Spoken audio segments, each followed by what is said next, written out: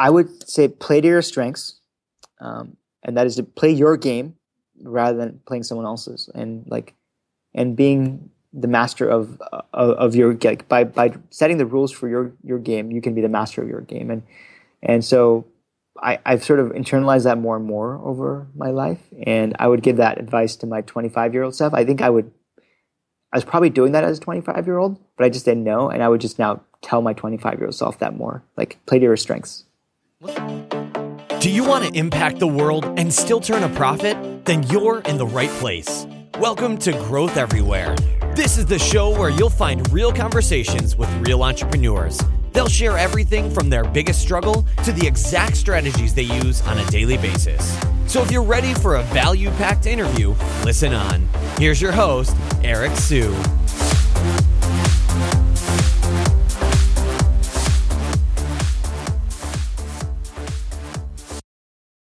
Hey everyone, just a quick heads up that we're giving away an ebook called 29 Growth Hacking Quick Wins. We co-authored this book with Matan Griffel of 1 Month, and it'll give you a solid base on where you can create growth ideas from. So all you need to do is text quick tips to 33444. That's the word quick, Q-U-I-C-K, and tips, T-I-P-S as in sugar, to 33444, and you get instant access. All right, everyone. Today we have Mamoon Hamid, who is a co-founder and general partner of Social Capital, which is a venture capital firm that is up and coming. I should say it's up and coming. And I was actually part of one of their portfolio companies, Treehouse. So Mamoon, it's great to have you on the show. How are you? Doing great. Thanks for having me, Eric. Yeah, thanks for being here. So why don't you give us a little bit about your background and, connect it to how it relates to where you are today? Sure. Yeah. So I've been a technologist, or thinking about and dreaming about technology since my earliest memories. I remember as a child growing up in Frankfurt, Germany, I used to consume encyclopedias by the volume and try to just get all this data into my mind. And I was a knowledge, consumer of vast amounts of knowledge.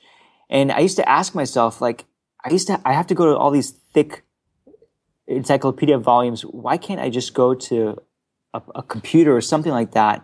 And I had a computer, and ask the question that I want to have answered. Like, what is the tallest mountain in the country of Bhutan? Or what is the biggest lake in the state of Minnesota?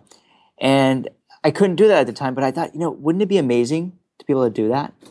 And we have that now. We've had it for the last 15 years, and it's amazing to know that technology has enabled all that.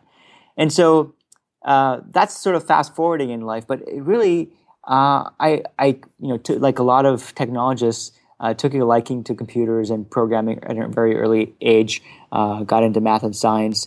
And around the same time that I was growing up as a young child in Germany, was also the sort of the space wars, or obviously the man on the moon in the 60s, and then going fast forward, the Apollo missions throughout the 80s. And one of the most vivid memories that I have as a young child was that of the Challenger explosion in 1986, January 1986. And it was one of those moments where I was like, I remember so vividly, is because one of my teachers was a finalist to go on that spacecraft into outer space. And he didn't, but another teacher did, and that teacher unfortunately lost their life along with 6 others who were on that space mission.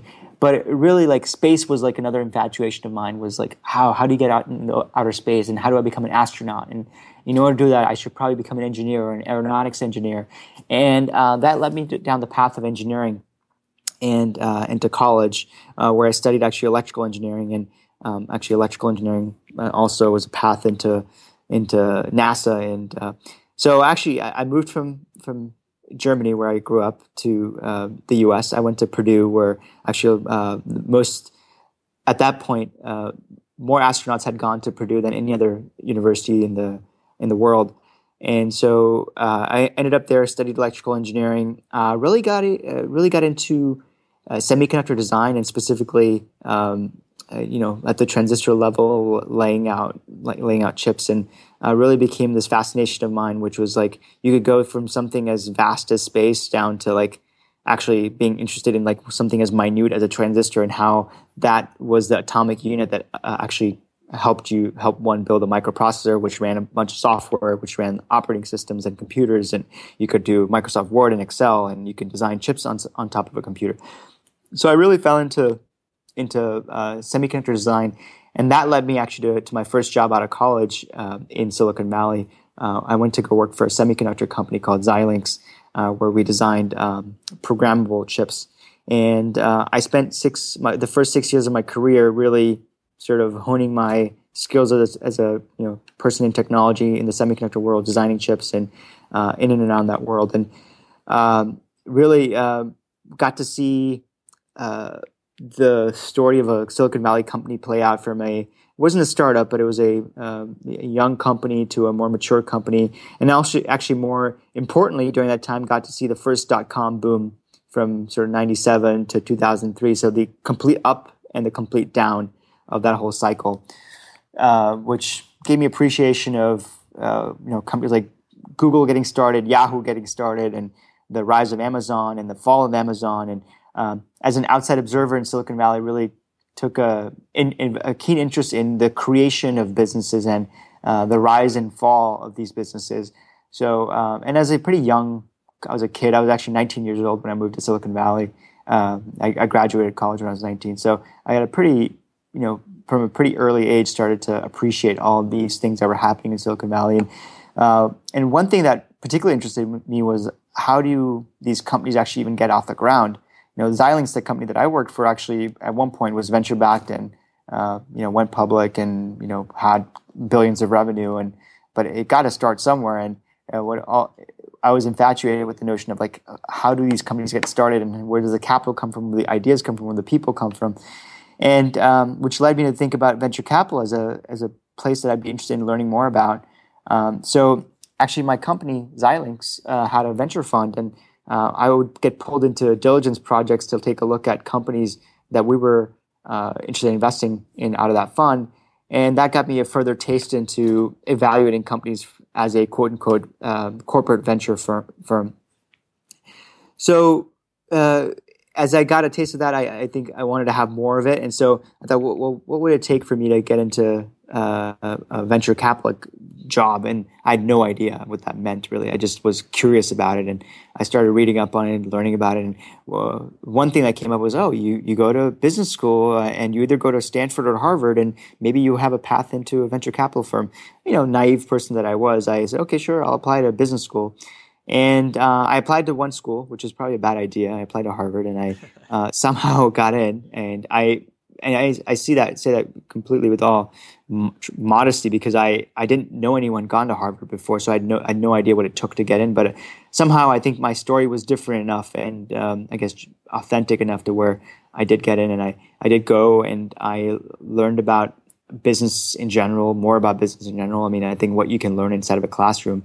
And as you may know, like Harvard focuses on the case study method, and you go through, over the course of 2 years, 500 companies that you study, different aspects of their business. And it was great learning, but the reason why I'd gone was like, hey, does it help me further my career or my intent of trying to see what venture capital is all about? So actually interned for a small VC firm my first year between my first and second year of business school, and eventually ended up at a VC firm in Silicon Valley out of business school, a firm that actually specialized in semiconductors, a firm called US Venture Partners. Now it's about close to 40 years old, but at the time was about 30 years old. And there were some very legendary semiconductor investors who would work there, and I really wanted to learn from them. And I valued the mentorship that I could get, learning the venture capital business from the ground up. And I went there right out of business school. And I spent 6 years there, and got a chance to invest in a number of companies across that time. And sort of fast forward to now, or fast forward to 2011. Had reached a point where I'd become a partner at USVP, and I was thinking about sort of the next 30 years ahead and what that should mean for me and where I'd want to spend my efforts. And at that point, helped found Social Capital with two of my partners. And that brings us to Social Capital now. So I've gone on for a long time here. So I'll take a pause here, and Eric, and let you ask me questions. No. This is I think it's a great starting point for sure. So I guess, founding Social Capital, I mean, I met Chamath in person before. He's done a lot of great things in the past, obviously. And I guess, how did you go about finding these really smart people to work with? Mm-hmm. So, our other founders, Ted Maidenberg, who I used to work with at USVP. So we were both junior guys who rose to the ranks there and became partners together. And so we'd worked together really well.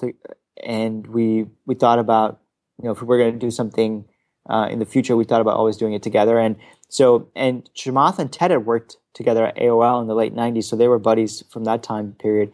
And I knew Chamath from when he was at Mayfield. We were both sort of junior guys at our in 2006 at our VC funds. I was at USVP, he was at Mayfield. So we had some common ground there before he went to Facebook and had a great outcome there. So we all sort of knew each other.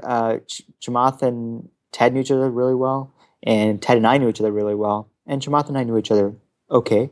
But that's I think as a core founding team, it's important to have the prior working relationship and also see like complementary sets of skills that allow you to be, 1 + 1 + 1 is not just 3, it's like 30. So, and we thought that would be the case. And also we were sort of at a similar point in our lives. We were all in our early to mid 30s, and we had a view of the world sort of looking 30 years out and thinking like, where is technology going to take the world in 30 years? And that was, if we talk about the mission of Social Capital, which I can talk about now, or you can, okay, cool. So, at Social Capital, our mission is to transform society by using technology to solve the world's hardest problems. And, in our mind, technology it's a leveler, it's a uniter, it's a force that can create equality and a level playing field for people from all walks of life. And it really drives everything that we do. And we think that technology has not done enough, hasn't made a large enough difference in important areas like healthcare, education, financial services, areas that are really are to the core of social and economic inequality in the world. So we spend a lot of our time and capital investing in these areas.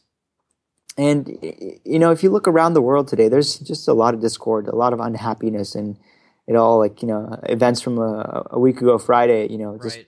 All kinds of terrible stuff happening around the world. And I think we believe the root cause is that, people lack the education, the general systems of society that make them happy. If you look at the happiest countries in the world, they're actually quite socialistic in nature, from the Nordic countries like, Scandinavian countries, Denmark, Norway, Sweden. And there's a lot of systems of society that are provided by the governments that make those people quite happy. And so we believe that technology can actually create more happiness by providing this more level playing field. And, we generally just believe that we want to create a world we can all live in where it's more fair, it's equitable, it's irrespective of the kind of circumstances that you were born into. And it's a bit like, I told you I grew up in Germany, and a lot of Syrian refugees are now ending up in Germany. And how can that Syrian refugee kid that grows up in the same town as I did have the same opportunities that my kids have growing up in Palo Alto? And, if we really think the world is flat and technology is the ultimate leveler, we think that there's a lot of things that we can do to, create the world that we want to live in and see like 30 years from now. So it's really like a long-term bet that we're making. And I say technology all the time. It's a very sort of broad base. I mean, technology is really just going to penetrate all parts of society. I mean, I think at the highest level view, there's we talk about inside of our firm, let's just look at the S&P 500, and there's about 20% of the S&P 500 today is in tech. So the S&P 500 is about $20 trillion. So 20% of that is about $4 trillion. In 2045, in 30 years, we think that 50% of the S&P will be tech companies. This can be companies like Uber and Airbnb and Slack and other companies that are in healthcare. But generally, like there will be a strong technology component to the companies, to 50% of companies inside of the S&P 500. It may be even greater, but let's just take it's 50%. And if you grow the S&P 500 sort of linearly at the same growth rate of the last 30 years, it grows from 20 trillion to 120 trillion. And that's about an incremental 100 trillion of market cap created. And if half of that comes from tech companies, that's like 50 trillion coming from tech. And or actually more than 50 trillion. And that's a lot of value being created by tech companies. And so there's one thing that in order to make the math complete, if we look at the average half-life of a tech company or average half-life of a company in the S&P 500, it's like 13, 14 years, which means that effectively there'll be 250 companies times 2, so 500 companies created over the next 30 years that will go in and out of the S&P 500 that are tech companies. Or put it another way, one in every like 4 to 5 weeks, which is kind of crazy to think about it that way. Which is really the opportunity that we as social capital have in front of us to help create lots of value for not only for the people that our companies touch, but also the people who invest behind us. Yeah, that's super exciting, and I think what's you're talking about your mission. I think it makes sense to share some of the portfolio companies that you guys have, and then maybe even talk about the one that you're most excited about right now. Yeah, so. In the 3 areas that we spend a lot of our time, so actually it's really 5 areas. So it's healthcare, education, financial services, enterprise, and consumer. So in healthcare, one of our core areas of interest is chronic disease management. So a large swath of the United States and worldwide of people in the world are predisposed to diabetes or prediabetes and diabetes. Or a whole host of other chronic diseases. So one of the areas we've really made our focus is chronic disease management, and we have companies across heart disease, asthma and COPD, diabetes, and Alzheimer's. So these are 4 of the top 6 chronic diseases. So like what all these companies do, they have some element of software, and with some even have some element of hardware. So, for example, in the case of the asthma company, it helps asthmatics manage their disease, and they have a little hardware that sits on top of your inhaler, and the hardware is like a little bottle cap that sits on top of an inhaler. If you've seen an inhaler, you've seen it's like a little, you compress down the medicine and you ingest it through your mouth. And so the bottle cap has a sensor built in for like environmental conditions because it actually has a cell phone chip built in so that you can communicate the amount of medicine, the time, date, the conditions, and that goes into a cloud-based system that you have access to on your mobile phone, your doctor has access to, your family members have access to if you want to provide it to them. But it tries to get you to adhere and given the conditions that are around you to take your medicine at the right time. And it's helping people manage their diabetes. Similarly, we have a company that does that for asthma and COPD. Similarly, we have a company that does that for diabetes. And then there's the Alzheimer's company and the heart disease company. So really it's how do you help people live happier, healthier, longer lives with existing conditions, and hopefully you can actually help them eliminate the condition in some cases.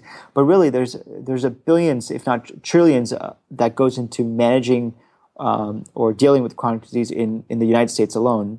I think the high level numbers, about $3 trillion is spent on healthcare, and a third of that is related to chronic disease. So there's a lot of money that can be saved by software and hardware. And if we had our way, we'd take that $3 trillion and make that 1/10 of what it is, just by being getting people the right drug at the right time or getting them to help manage their disease at the right time.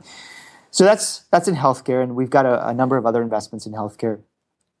In education, one of the exciting companies that we have there it's called Brilliant, and it's a community for really smart kids or kids who are really interested in math and science to compete with each other and collaborate with each other around math and science questions. And so we run these math Olympiads on Brilliant, and you've got kids who are 12-year-olds from Indonesia who are just brilliant, and they're competing with kids who are 17 from Germany, or like it's all kinds of ages and all kinds of levels of expertise. And just what's fascinating is to see how intellect and smarts is spread across the world, and how awesome would it be for these really smart, bright kids who probably wouldn't have the opportunity to thrive in their respective countries. Give them an opportunity to thrive, and first to identify them, and then give them the opportunity to thrive, whether it be to go to a certain university or to get a job at Facebook, or learn some other skills that will allow them to become a better contributor to overall society and GDP creation. So, Brilliant has hundreds of thousands of kids now that use it on a monthly basis. It's a really, really cool product, and I think it's just the beginning of what it can do. So, and your former company, Treehouse, is also an interesting one, which as you may know, has more quote unquote trains more people to code than anywhere else in any university in the world. So there's companies like Treehouse as well. But overall, there's a lot of really exciting companies around education, healthcare, and financial services. And I can talk about maybe the financial services piece, where one of the key core thesis areas is software eats the human being that provides the service, the financial service. Like today, it's the bank teller, or like the wealth advisor. And we have a company called Wealthfront, which you may know, that is nice. Effectively like anybody can have a wealth advisor now, and based on your life profile, you set it and forget it, and you just do fine. And rather than giving 1% of the assets that they manage for providing below market returns, which is generally the case for most wealth advisors. Right. Cool. Yeah, I think that's great. I mean, looking at all the portfolio companies. I mean, when you did those slides, and we'll talk about this in a second, but you have, I think, Box is in there, Slack is in there, and a lot of great other companies, Wealthfront, Home Hero, Treehouse, just a ton of them. So let's go to those slides really quick. I think sure. Presentation was about why does shit get funded. So, Mamoon, why does shit get funded? Yeah, there's a variety. There's hundreds of reasons why stuff doesn't get funded. So my the slides that I shared a while ago, it's actually beginning of the year, was more around companies that get funded in the software space, specifically software as service companies. And there, our very high level thesis is that we want to back companies that have a daily use case, where there are people inside of an organization, inside of a company, that use the product on a daily basis. Things like Box, things like Yammer, things like Slack, and those are all three products that get used across the whole company. And we love companies and products like that. Then there are companies that we back that are used on a daily basis, but by individuals inside of a specific part of the company. Like in sales, you have products like ClearSlide, or in marketing, you have products like Intercom, and in HR, you have products like Greenhouse, which is an applicant tracking software system. So, but what we're looking for is very much like, what's the tool out there that people use to get their job done every day that sits open next to that browser tab, next to your email, or next to your Slack now? It's that, but it's that second or third tab that you have open to get your job done. And that's typically what the shit that we are funding. Got it. Okay. So I think, in those slides, I mean, you talked about something that the term you coined is quick ratio. So can you explain that a little bit? Yeah. So the quick ratio is really just a simplistic measure of the new revenue that you're adding on a monthly basis, and divide that by the revenue that you're losing in that given month. And I'll give you sort of the history on the quick ratio. Going back to business school, I remember there was a thing called the quick ratio, which measured your debt load to your actual assets and liabilities. It's a ratio between that. And I thought, man, like that's a really interesting way to think about even like the types of software companies that we're looking at. So really, like if I can look at a company's quick ratio on a month-to-month basis, even just for like a window of 3 months, I feel like I know so much about the company. So, and I said, well, what is the right number for the quick ratio to be? And I just kind of came up with 4 sort of out of thin air, but then I sort of back tested it against companies that we've looked at, but also like tested it against actual revenue numbers. It actually really made somehow a lot of sense. And it was like, wow, this is brilliant. Actually, it works, back tests really well against some of the other companies that we've backed in the past. So really, like the components of a quick ratio are, it's the brand new revenue that you add from new companies, new logos. And then you add on top of that is the revenue that you generate from existing customers that are upgrading their accounts. And then you divide that by the companies that decide they don't like your product, they churn, the companies have died, or they just don't like being customers anymore. So you divide that by that number and add to that the number of companies who decided they wanted to downgrade their service. So it's a really simply kind of like 4 components that make up the quick ratio, and it really gives you a really good sense of your business at a given point in time, on a month-to-month basis. And so we've been using that across our portfolio of SaaS companies now for the past couple of years, and it really is a really good heuristic into the health of a business. Okay. So my understanding is, if the quick ratio is under 4 for a business, that means churn is working too much against them and it's going to slow their growth down, that it might not be worth investing in them. Yeah. And I think 4 is, I would say 1 is really bad. Okay. That means like for every $1 that you're adding in a month, you're losing $1 every month, which is like you need to figure out why people are giving up on your product, because every sale that you're making is offset by the loss of a customer because you just have done a bad job onboarding, keeping those customers happy. So you have a core product issue with a quick ratio of 1. Quick ratio of 2 is 2 to 1. So like you're adding $2 and you're losing $1. Yeah, something's really still not working because you actually have to expend effort into selling. So even if you're adding $2, you're losing $1 automatically. Like your net is just you're adding $1. And you're spending money to acquire that $1. So again, 2 is bad. I'd say at 3, you're starting to get in a zone of like, let's dig into why it's 3 and why it's not higher. At 4, you're starting to look at a pretty healthy business.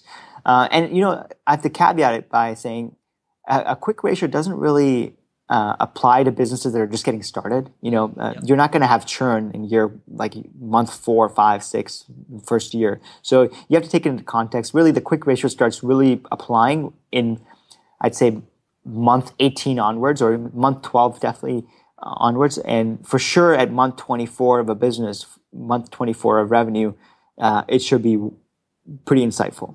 Got it. Okay. Now, I know you guys do a lot in the education space. So when I look at education companies, especially the ones doing software as a service, let's say, let's look at the big ones. Churn can be anywhere from 15 to 30%, which is extremely high. So doesn't that bring it down significantly? I mean, I'm just thinking off the top of my head. I don't know what the numbers are.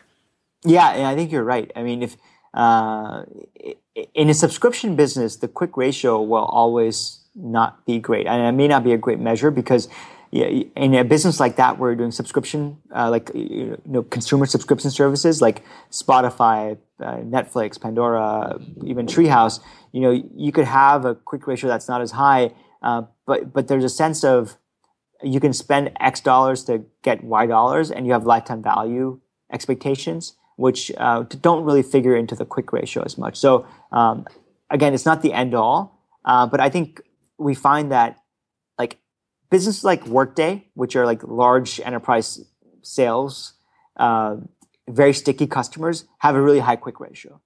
But then very transactional businesses that have, like let's say a dating app will have a very low quick ratio. Right. So you can apply the quick ratio to consumer businesses as well, but the quick ratio band will be a lot tighter. It will be probably like, companies will have a quick ratio, anywhere from like, 1 to 2.5, 3. I think a consumer business that has a quick ratio probably in 4 is probably a fantastic business, and there's probably like, Slack is not a consumer company, but like let's say Dropbox, I wonder what their quick ratio is. I imagine it's probably pretty good. Got it. Okay. Yeah, I think it's going to be really important for us to link to these slides in the show notes so everybody understands kind of where this is all coming from. But I think especially if you're trying to get funded in the software space, you have to take a look at these slides. Okay. So, I mean, when people are raising funds, I mean, what are the biggest mistakes you see people making in general? Maybe like a top 2 or 3. Yeah, I think number 1, overcomplicating your story. I think it's important for us as investors to see a clarity of thought into how you're thinking about your opportunity. Because if you don't have clarity of thought in how you present it to us, it'll be hard for you to present that same clarity of thought to your employees, who will probably continue to struggle to find like what the North Star is for you as a company. And so, and that applies to fundraising, but I think it also applies to how you do your thing inside of the company. So I think it goes sort of a couple ways. So I think that if you look at some of the most successful businesses of all time, they're pretty easy to explain. Really just pretty straightforward from the consumer side to the enterprise side. Whether it's Uber, Amazon, Google, Facebook, Spotify, Pandora, anything like that. Or whether it's on the enterprise side, Box, Salesforce, Workday, Zendesk, pretty Concur, pretty straightforward to explain what they do as a company. So, and even these companies became much, they became tens of billions of dollars before they had to think about like what the next thing was. So I find that a lot of times there's an overcomplication of the stated goal of what the company is doing. I said that is 1. 2 is,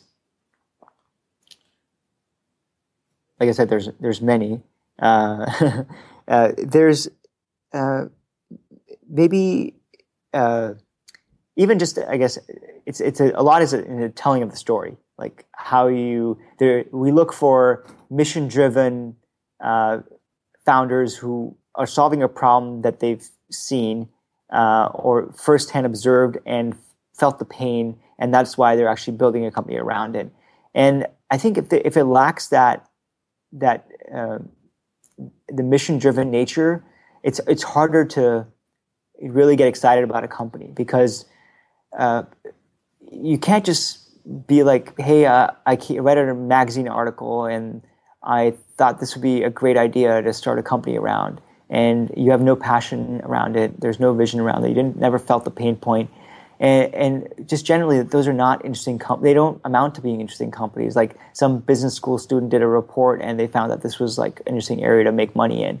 So, and I would say that's also like a mistake, is like if you're going down the path of like you're doing a company because you feel like there's money to be made, I just don't think those are the kind of companies that we'd at least back. Others may, but we don't do those. Got it. Okay, so those are the top 2 right there. So I want to back up a little bit. You talked about how you decided to go to Harvard Business School, but if you had to give the beginner's guides or the practical guide to becoming a VC, what would you say where would you say people can start? Is there a specific book that people can read, or a website? Because there's a lot more information now. I'm just wondering how you would think about it. Yeah. I don't think there's a good book. Someone was asking me this question. I'm trying to think of what I actually did as I was becoming a VC. I went through this program called the Kauffman Fellowship, and it was actually instrumental in helping me learn more about how to become a venture capitalist, because there was a lack of academic training. There's a lack of just books about the topic, and there's been a lot of books written about entrepreneurship, but not as many books, because there's just the universe of venture capital and venture capitalists is much smaller.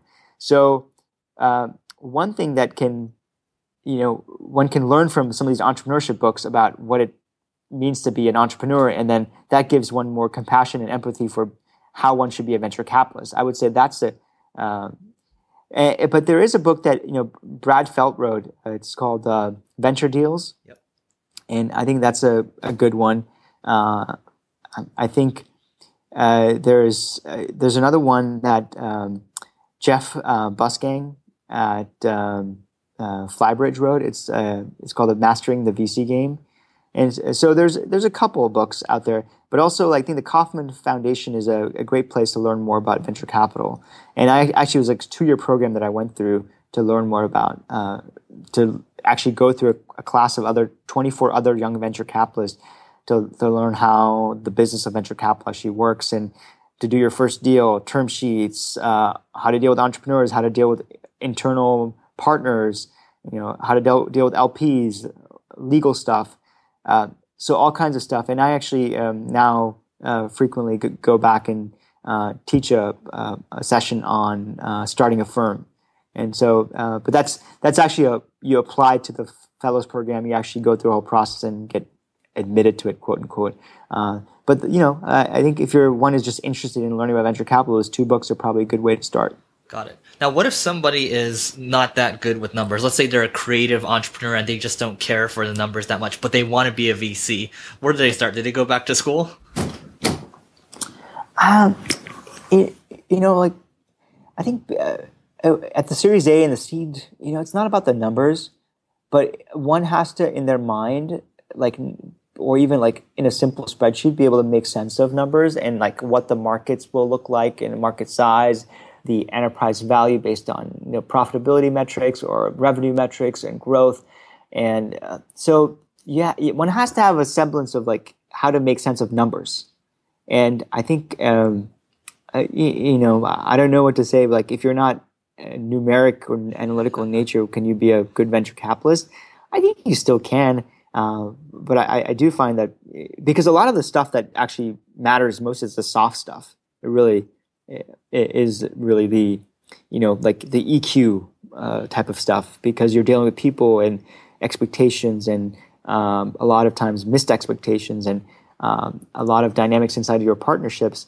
So it's a lot of the soft stuff that matters. But I think you could probably still be pretty successful at a venture capitalist if you weren't completely analytical. So do you have to go to school for that? I don't know. I think you just read a bunch of stuff and you try to get smart about what it takes to understand business models, because that's what we do. We apply our pattern recognition a lot of times to businesses and say, that's a bad business, that's a good business, that's a bad business. And so but if you can't figure out what's a good business and a bad business, you're not going to pick the right business. Right. Okay. Now, I want to rewind a little bit and talk about when you guys were first starting out. So, when you guys are still relatively new right now, but when you're just starting out, how do you go about generating good deal flow? Because you guys have a lot of great companies right now. Yeah, I think deal flow comes through prior relationships in terms of CEOs that you've invested in, you're on the boards of, where they actually like you and they tell other CEOs who come talk to them about seeking advice on their company. So a lot of times, you're getting deal flow through your own network of people that you worked with before or you're on the boards of. And I think typically it's also the best. These are the best sources is from qualified people that you trust in your networks. And it's always great to get the deal from one of your CEOs. It's great to get a deal sent over from Aaron Levie, because he's now had someone who he's mentored or someone who's come to seeking his advice about a company, and they ask him, hey, so who should I talk to about raising my seed round or my Series A? And he refers you over to the people he likes as investors. And so that's always been a great source of deal flow for us. And then beyond that, I think it is things. People write blogs, people tweet, people do conferences and appearances, and that creates public knowledge of what you're working on, and that always is a reason for deal flow. Or people at least remember who you are and hey, I need to find a way to get to Mamoon because these guys are actually investing in healthcare, and I'm doing a healthcare company. So there's a lot of that happens. But typically people find a way to get to us through a friend or a friend of a friend. That's sort of how things happen for us. Got it. Okay, great. Now, can you talk about one big struggle you faced while growing Social Capital? Yeah, I think the struggle is constantly not missing things, and you always wonder if you're going to miss the next, Uber or Slack, or there's constant paranoia about like, hey, let's make sure we're open for business and people are coming to talk to us about. Yeah, totally. There's constant FOMO in our business. You're so right. It's like you always feel like you're only as good as your last investment, and that's sort of the nature of technology. It's like that constant. Like entrepreneurs have the paranoia that you're gonna have a competitor small competitor's gonna eat their lunch from underneath them, and investors have a similar sort of paranoia that they're gonna miss the next big deal because they're not around, they're not talking to the right entrepreneurs, and so that's probably the biggest challenge. And how do you have a system in place where you can actually make sure that you're seeing everything, and if something comes, you're like really jumping on top of it quickly, and have a process in place so that you can make good decisions around something that you think is really worthy of looking at. And we've made mistakes over the past 4 years and missed things. But what's worse is not even seeing something.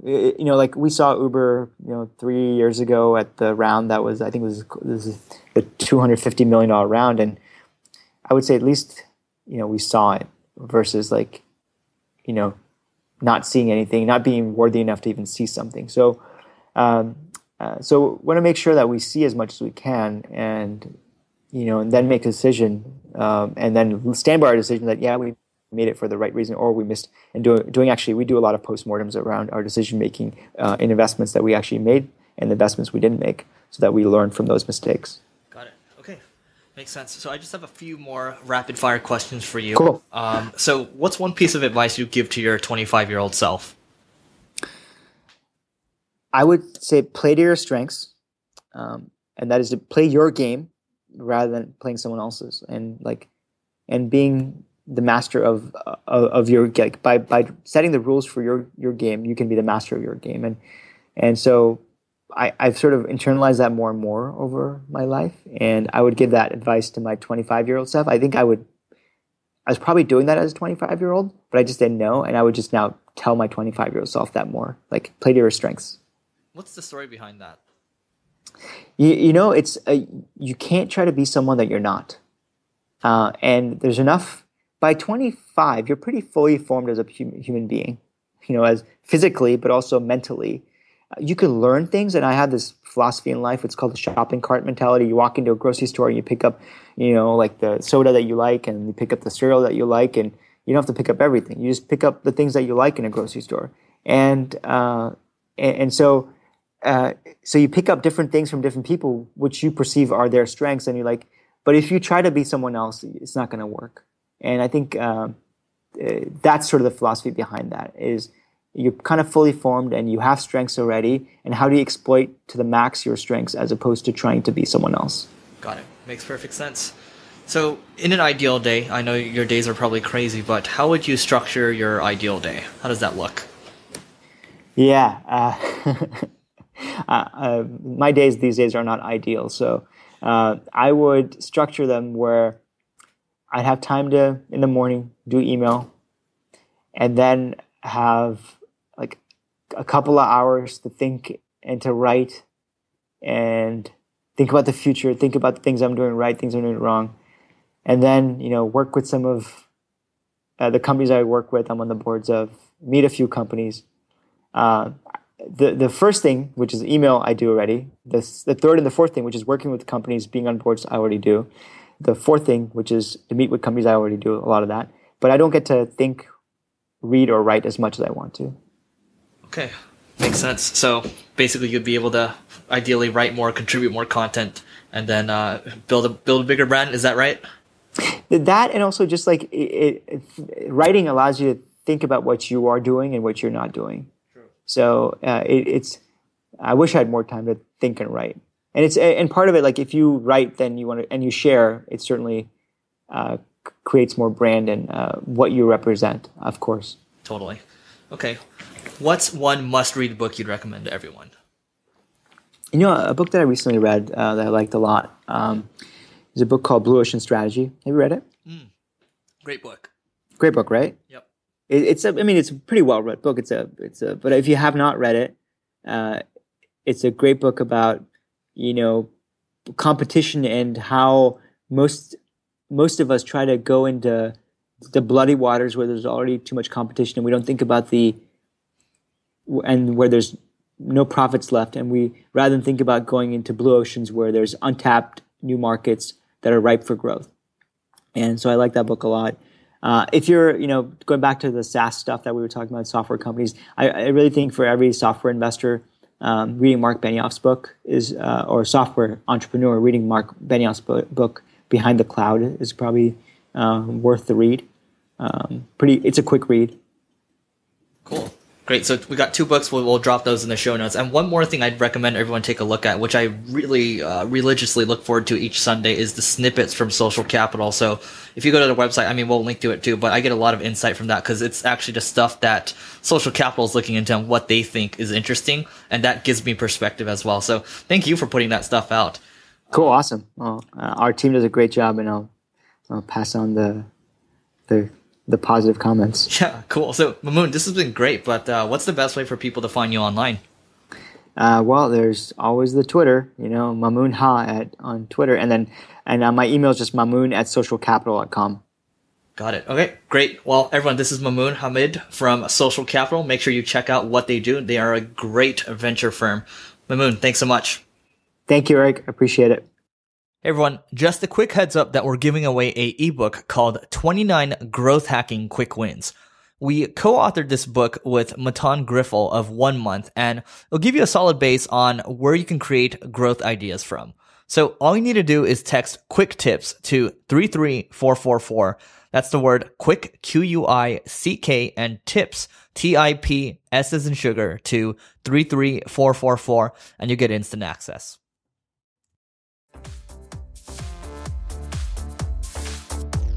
Thanks for listening to this episode of Growth Everywhere. If you loved what you heard, be sure to head back to growtheverywhere.com for today's show notes and a ton of additional resources. But before you go, hit the subscribe button to avoid missing out on next week's value-packed interview. Enjoy the rest of your week, and remember to take action and continue growing.